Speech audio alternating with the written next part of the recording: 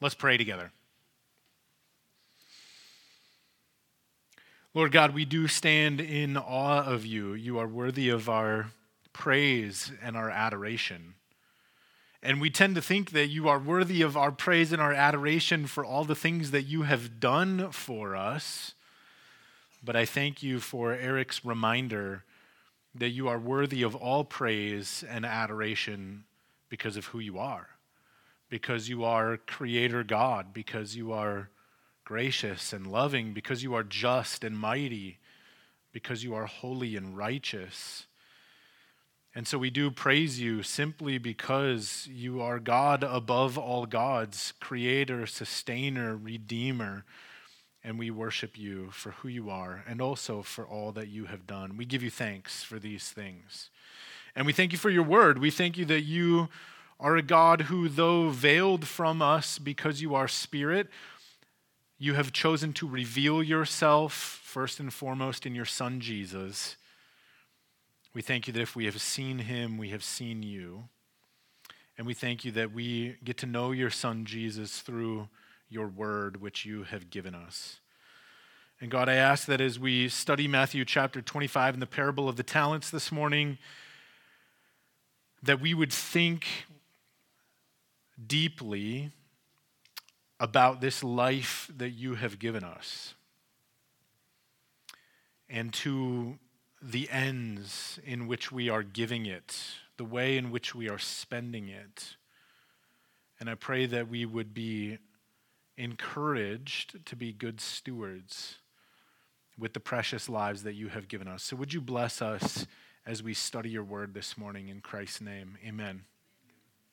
So hopefully you're in Matthew 25. Again, if you want one of our Bibles, you can grab one or you could pull it up in an app on your phone. We are going to begin reading in verse 14. So I invite you to read along with me.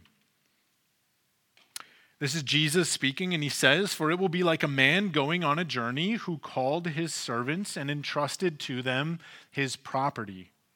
To one he gave 5 talents, to another 2, to another 1, to each according to his ability. Then he went away. He who had received the 5 talents went at once and traded with them, and he made 5 talents more. So also he who had the 2 talents made 2 talents more. But he who had received the 1 talent went and dug in the ground and hid his master's money. Now after a long time the master of those servants came and settled accounts with them. And he who had received the 5 talents came forward, bringing 5 talents more, saying, 'Master, you delivered to me 5 talents. Here, I have made 5 talents more.' His master said to him, 'Well done, good and faithful servant. You have been faithful over a little. I will set you over much. Enter into the joy of your master.' And he also who had the 2 talents came forward, saying, 'Master, you delivered to me 2 talents. Here I have made 2 talents more.' His master said to him, 'Well done, good and faithful servant. You have been faithful over a little. I will set you over much. Enter into the joy of your master.' He also who had received the 1 talent came forward, saying, 'Master, I knew you to be a hard man, reaping where you did not sow, and gathering where you scattered no seed. So I was afraid, and I went and I hid your talent in the ground. Here, you have what is yours.' But his master answered him, 'You wicked and slothful servant, you knew that I reap where I have not sown and gather where I scattered no seed? Then you ought to have invested my money with the bankers, and at my coming I should have received what was my own with interest. So take the talent from him and give it to him who has the 10 talents. For to everyone who has, more will be given, and he will have an abundance. But from the one who has not, even what he has will be taken away. And cast the worthless servant into the outer darkness. In that place there will be weeping and gnashing of teeth.'" Man, everybody thinks Jesus is just this like warm, fuzzy, huggy, cuddly, butterfly rainbow kind of guy, but he's got some intense things to say. Anyway, the parable of the talents is obviously a teaching about the kingdom of God, and it invites us to reflect on a question. How am I making the most of my one and only life? And if you're like me in the hustle and bustle and craziness and busyness of life, that's probably not a question that you sit around and contemplate too frequently. But as Christians, we dare not neglect reflecting on this question. Each of us only has one life to live, my friends, and it is flying by much faster than we would probably care to admit, isn't it?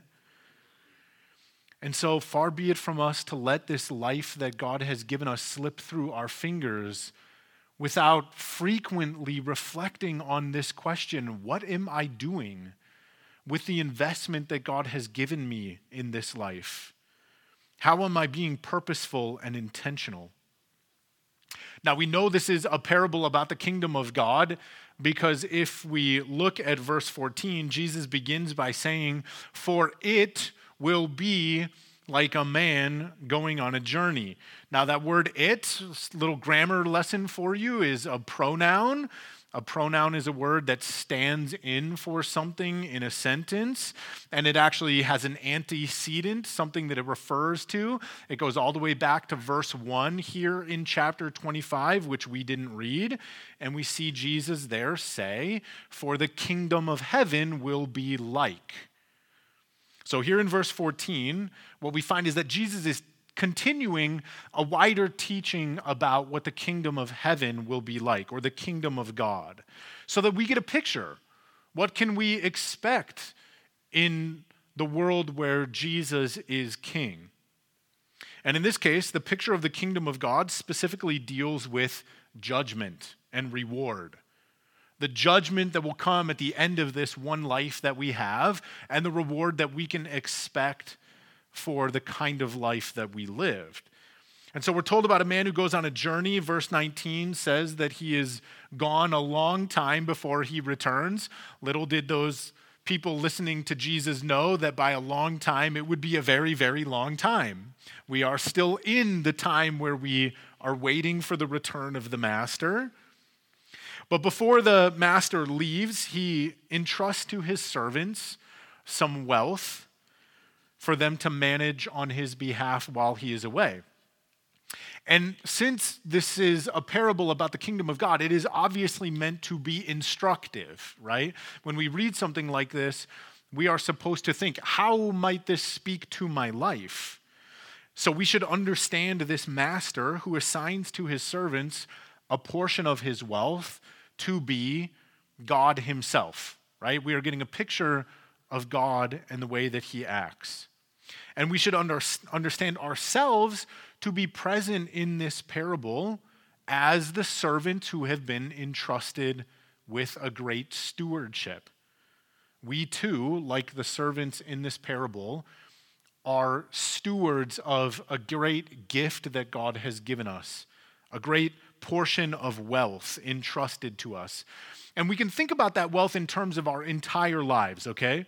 Broadly speaking, what is the stewardship given to these servants? It is their lives. And hopefully you do understand this concept that you are not the author of your own life. Like, you probably think about yourself as an independent, autonomous, self-determined individual, but you did not bring about your own origin. You are not the author of your own life. Your life has been given to you. We can certainly speak in terms of your life or my life, that is true. But the truth is that none of us have life at all apart from the gift that God has given to us. It is his life that animates our bodies and gives vitality to our souls. And so we will see in our parable, God's gift of life comes also with expectations. Because your life is not actually yours, the one who gave it to you has expectations for how you spend it. It is his life in us, which means that it is meant to be lived in service to him. It is meant to be given to his purposes, not our own. So the master assigns to 3 different servants some of his wealth. In the parable, this wealth is called talents. This is a Greek word. It signifies a fairly large unit of money. Actually, it would be equivalent to about 16 years of wages for a typical laborer. So it's a significant amount of money. And the master gives a varying portion of this from a lesser amount to a greater amount to these 3 different servants.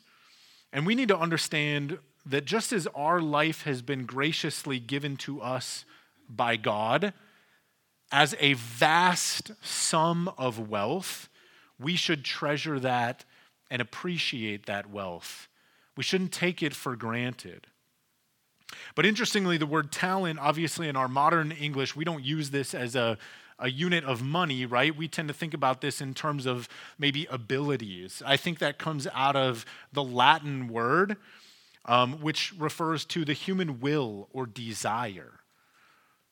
So that also makes sense here, right? You have a will that God has given you, and how are you going to invest that will for his purposes? But we can simply summarize by saying the talent in our parable is representative of our whole lives. It's an illustration of all that we are and all that we have. It would include our abilities, our influence, our gifts, our knowledge, our money, the strength that we have, our time, our health, our intellect, our affections, our thoughts, our words, just to name a few things about your life that this parable is referring to. The whole of who we are, body, mind, soul, time, and treasure, all falls under this heading of the talents. And so the point is, our parable is using money to illustrate for us an investment made by a master given to his servants in order that they might put it to use for his purposes. And it's their assignment to make the most of this investment. And then the parable centers around how those servants put those talents to use. And we see in verse 15 that it is the master's choice to apportion to each however he wills, according to how he perceives their abilities to manage this stewardship. And one of the things I find interesting is that in this parable, there's no indication that there should be envy or resentment about how the master chooses to give his wealth in stewardship to these servants. There's only an expectation that each servant will take what he has been given and use it with maximum impact. So while there's no equality of amount that is entrusted to each of the stewards, we do see an equality of expectation. Maximum yield on the investment given. And what I find interesting here is that the master is not going to evaluate each of these servants based on his performance relative to the other servants. He is going to evaluate each of these servants in regards to his own efforts to do what is right with the stewardship that he has been given. And so the question is not how they perform when compared to each other, but simply how they perform with respect to themselves. Then in verses 16 through 17, we're told 2 servants get to work doing just what the master expects, seeking maximum yield on the investment they have been given. One servant takes his 5 talents, and I think the text implies here that with a little bit of risk, and certainly with some hard work, he makes 100% profit. He doubles that investment. Another servant takes his 2 talents, and he does the same thing, bringing about a yield of 100%. He turns 2 talents into 4. And so we see that both of these servants were diligent in their efforts to take what had been entrusted to them and do as much as they possibly could with it. And then in contrast, we get verse 18, which tells us about the 3rd servant who goes out into his backyard, presumably, and digs a hole and drops that talent in there and buries it, never to think about it again.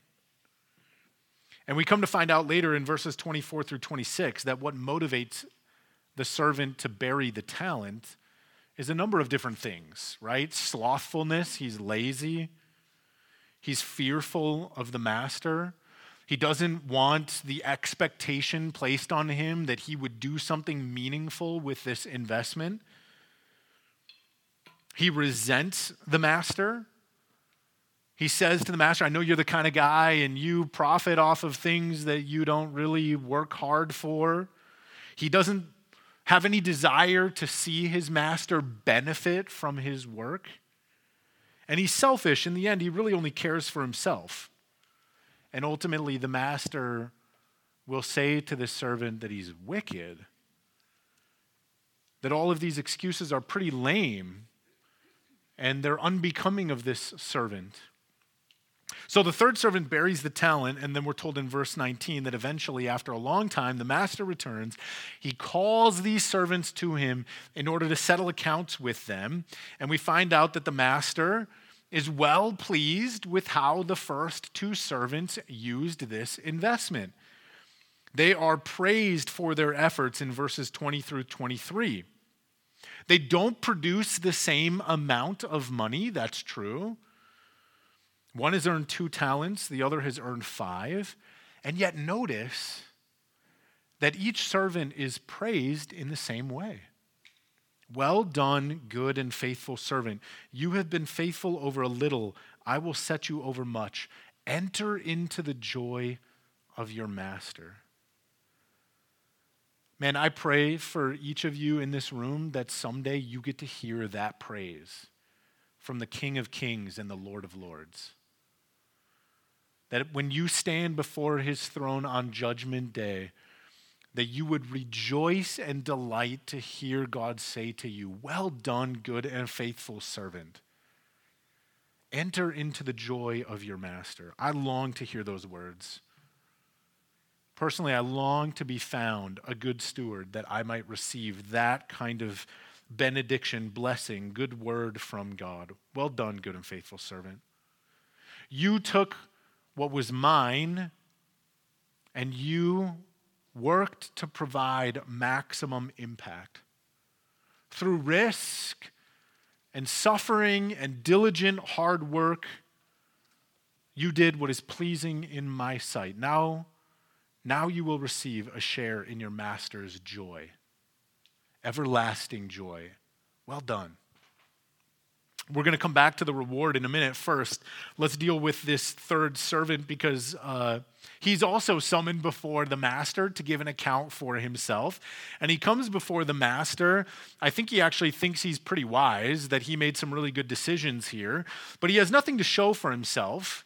And so he makes lame excuses and he blames actually the master for the outcome in which he has failed to produce any sort of yield for his master. He claims the boss is an unjust guy. He's the kind of guy who reaps rewards even though he hasn't done any work. He gathers a harvest where he's done nothing to show for it. And this is a lie, right? Because where did the wealth come from in the first place? The master has sown the seeds of these talents by giving them over to these stewards that he has trusted. He's given his riches to these men that they might do something with them. He's provided ample resources. Nothing is lacking that they might turn a profit. And yet the servant blames the master anyway. And of course, he's wrong in his evaluation of the master because we've also seen what kind of man is this master? When the profit comes back to him, what does he do with it? He says to the servants, why don't you go continue to manage it? Why don't you take the riches that are rightfully mine and have greater authority and responsibility, not only over 5 talents, but now 10, not over 2, but over 4. He is the kind of guy who passes around the blessing of his riches to those who serve him well. He generously rewards those who do what is praiseworthy in his eyes. And verse 27 makes it abundantly clear that this wicked servant is only making excuses for his laziness and for his disdain for the master, because if he knew that his master was a hard man who liked to reap benefits where he did no work, then, as Jesus tells in the story, the master says, you should have at least put the money in a bank. You could have at least got a reward of 2% or maybe 0.2% or 0.02%, depending on where you do your banking these days. The point is, without any work at all, he could have at least earned some kind of interest. But he's a lazy, self-centered man, and so he didn't even make that effort. He simply buried the wealth. He did nothing at all. The truth is, this servant didn't want to serve the master. Not even a little bit, by putting the money in the bank. And notice that in this parable, this man is not condemned for actively working against the master. He is condemned simply for doing nothing. Nothing. And this is an important point for us as Christians, because I think sometimes we believe that in the end, God's judgment will fall upon those who were wicked and evil and stood in opposition to him, who were actively opposed to him. But I think this parable reveals that God, the master, will also have condemning judgment for those who did just nothing. God is obviously not pleased with those who oppose him, right? God hates unrighteousness. He hates evil. His wrath is upon those who are opposed to him. But you need to understand that God is equally displeased by those who take the life that he has graciously given to them and with it do nothing at all. Yeah, it's bad to squander the master's wealth. That's true. And it would certainly be worse to take the talents that the master gave to the servant and invest them in a way that was in opposition to the master. That's true, doing evil. But it is also a great wickedness in the eyes of God to take what he has graciously given to us and simply do nothing with it. There's an interesting verse in Daniel 5:23, and it says, "The God in whose hand is your breath, and whose are all your ways, you have not honored." The God in whose hand is your breath, and whose are all your ways, you have not honored.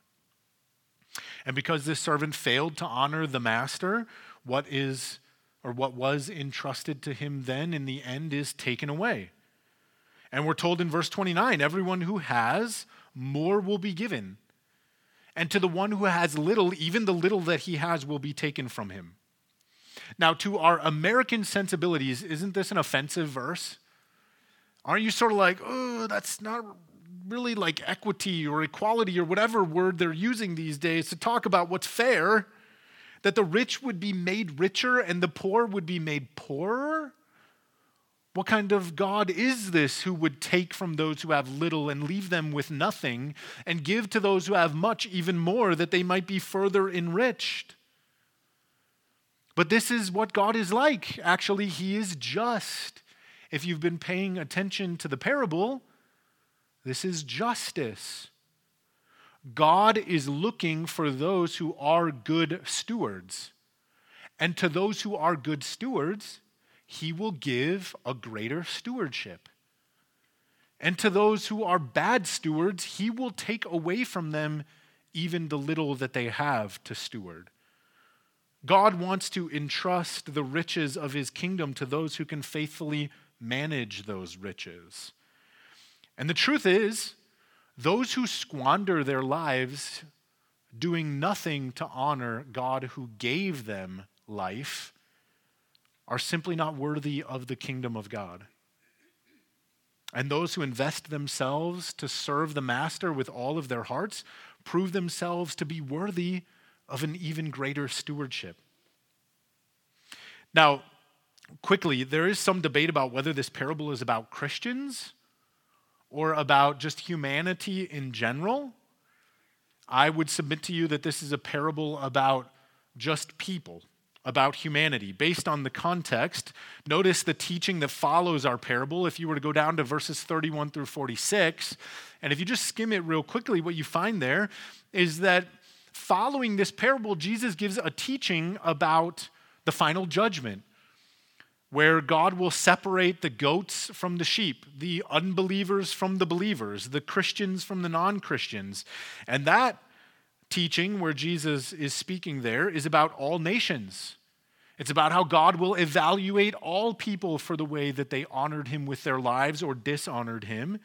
And so I think the parable of the talents is broadly speaking about every person who has been given life and how they choose to invest that life either in honor of the God who is the giver of life or doing nothing to honor him.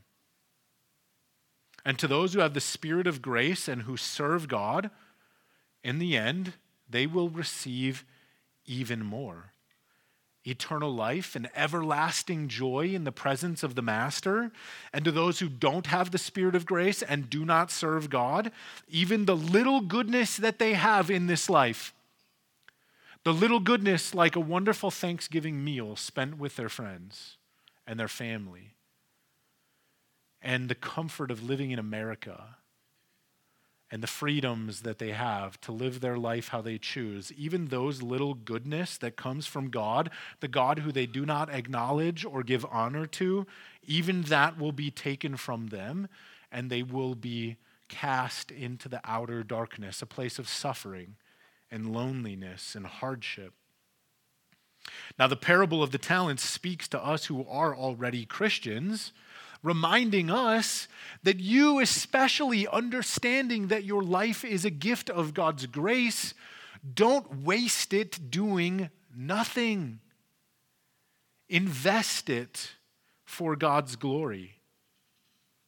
So here are two major principles I want you to take away from the parable of the talents, okay? First, you might be wondering, okay, Grady, what you're saying here sounds suspiciously like a kind of works salvation. Are you saying that my entrance into the kingdom of God is determined upon how I spend my life working for God? Is this parable telling us that our efforts are what make us right in the eyes of the Master? And I would say in response to that, yes and no, okay? This parable is not about how you get into the kingdom of God. This is not a parable about salvation. It is a parable about doing what pleases God. See, ultimately, what brings each person into the kingdom of God is not anything that they do themselves. It is a gift that comes to you by grace through faith in Jesus Christ. Entrance into the kingdom of God is not something that you achieve with your own effort. It is something that Jesus achieved for you when he shed his blood to die on the cross for your sins. And all those who place their faith in Jesus will be saved and will enter into the kingdom of God by virtue of his work on the cross. None of our works could ever atone for our sin. And if you're trying that route, you're trying to make yourself right in the eyes of God. Aren't you tired of that rat race?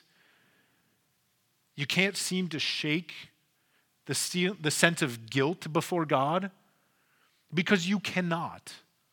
It can only be cast off through the blood of Jesus Christ.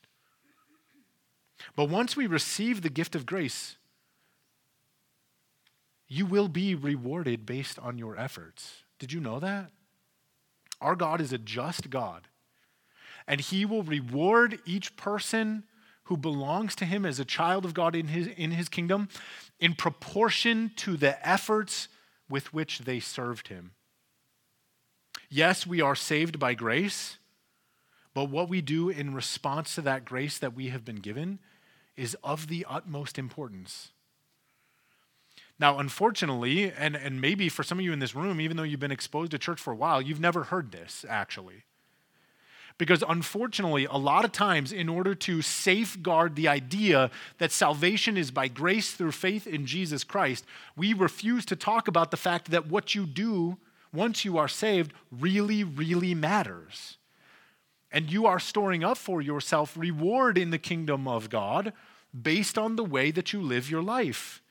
And sometimes we cringe at this because somehow we have come to believe that any reward connected to our effort is somehow opposed to salvation by grace. But it's not. So here's a principle for you that you need to understand as a Christian. Grace is contrary to earning, but it is not contrary to effort. Grace is contrary to earning, but it is not contrary to effort. Grace means that you cannot enter the kingdom of God by virtue of your own efforts, true. You cannot earn God's love. It is only available as a gift.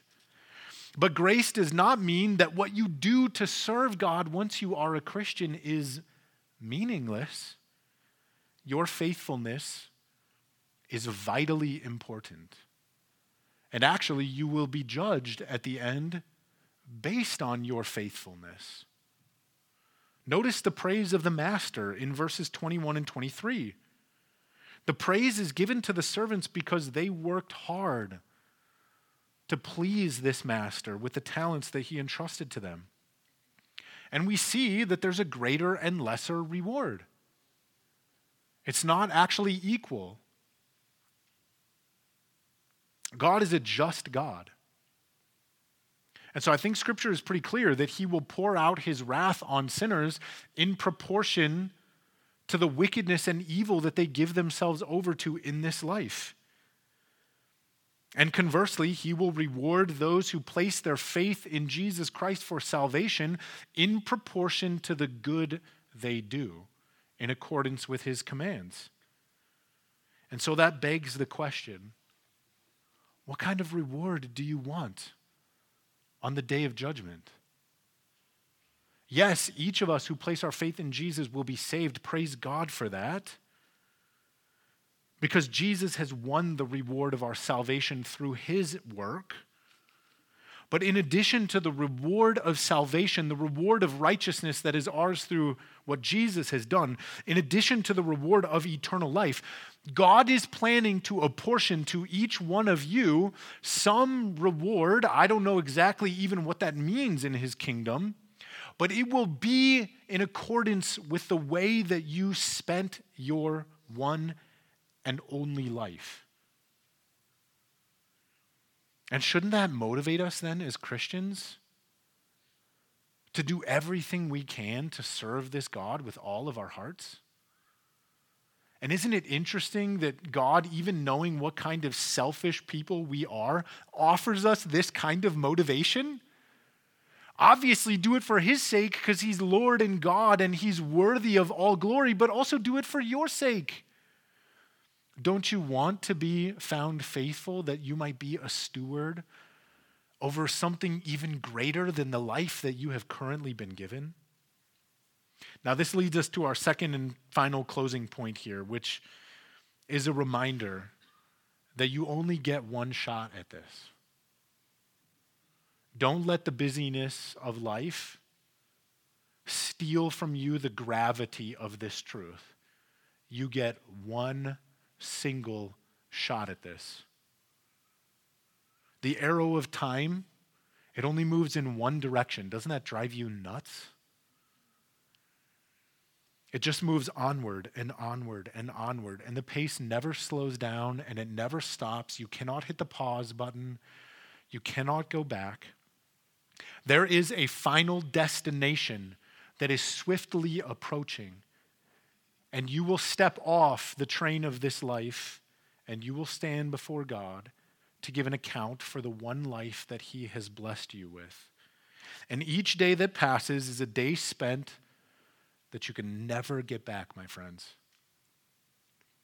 Next year, I'm turning 40, and I can tell you, turning 40 has totally messed with my head. Because I'm starting to do the math and I'm like, that's like the downhill slope. And I planted Maricopa Springs when I was 25, and I thought that I knew what I was doing, and I thought I would like conquer the world. And now I'm 40, and I'm like, oh my goodness, I'm moving towards the back nine, right? And life is just brief. Days and weeks and years go by. My phone has started doing this really cruel thing recently. I don't know, I must have like logged into some app, and Google Photos blinks like almost every day, and it's like 10 years ago. And I'm like, I don't want to look at that. That felt like yesterday.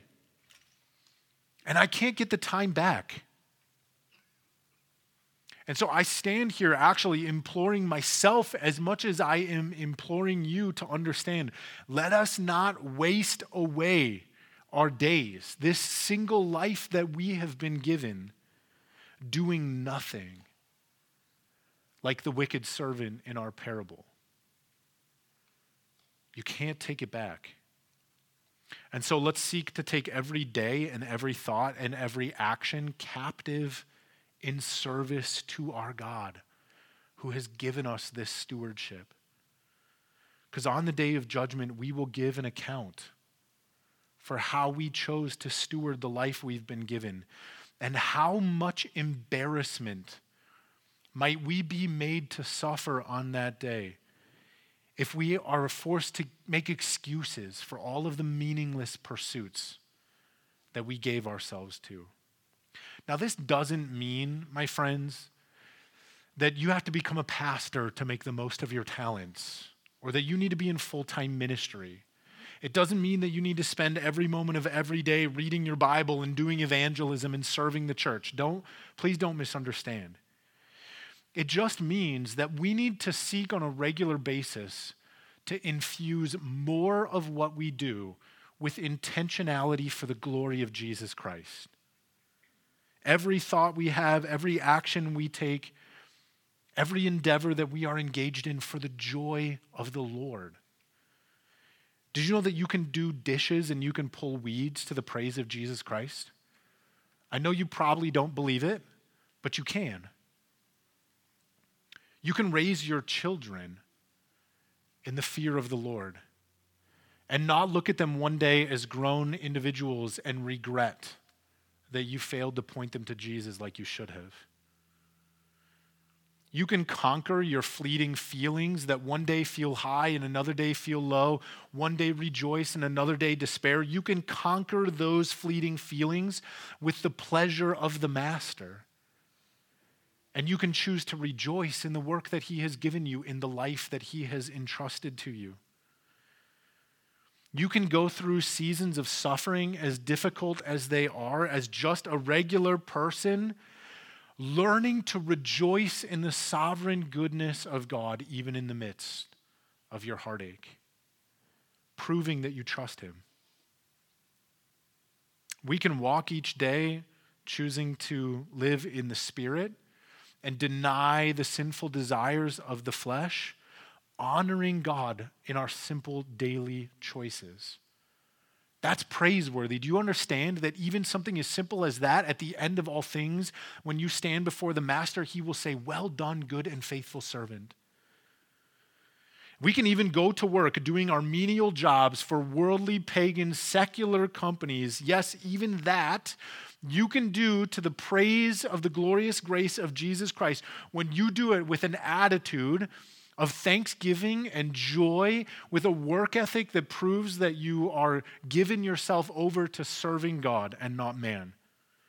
It is possible for you and I in our daily lives to be like these praiseworthy servants, surrendered to work for the Master, so that at the end of all of it, we might hear Him say, "Well done, good and faithful servant." And don't you long for that? Now, I really will close with this. What will motivate you in this work? What will motivate me in this work? What could possibly drive you to give all of your heart and all of your life over to God in service to Him and His kingdom? especially on those days when it feels tedious and difficult. Do you know where I'm going with this?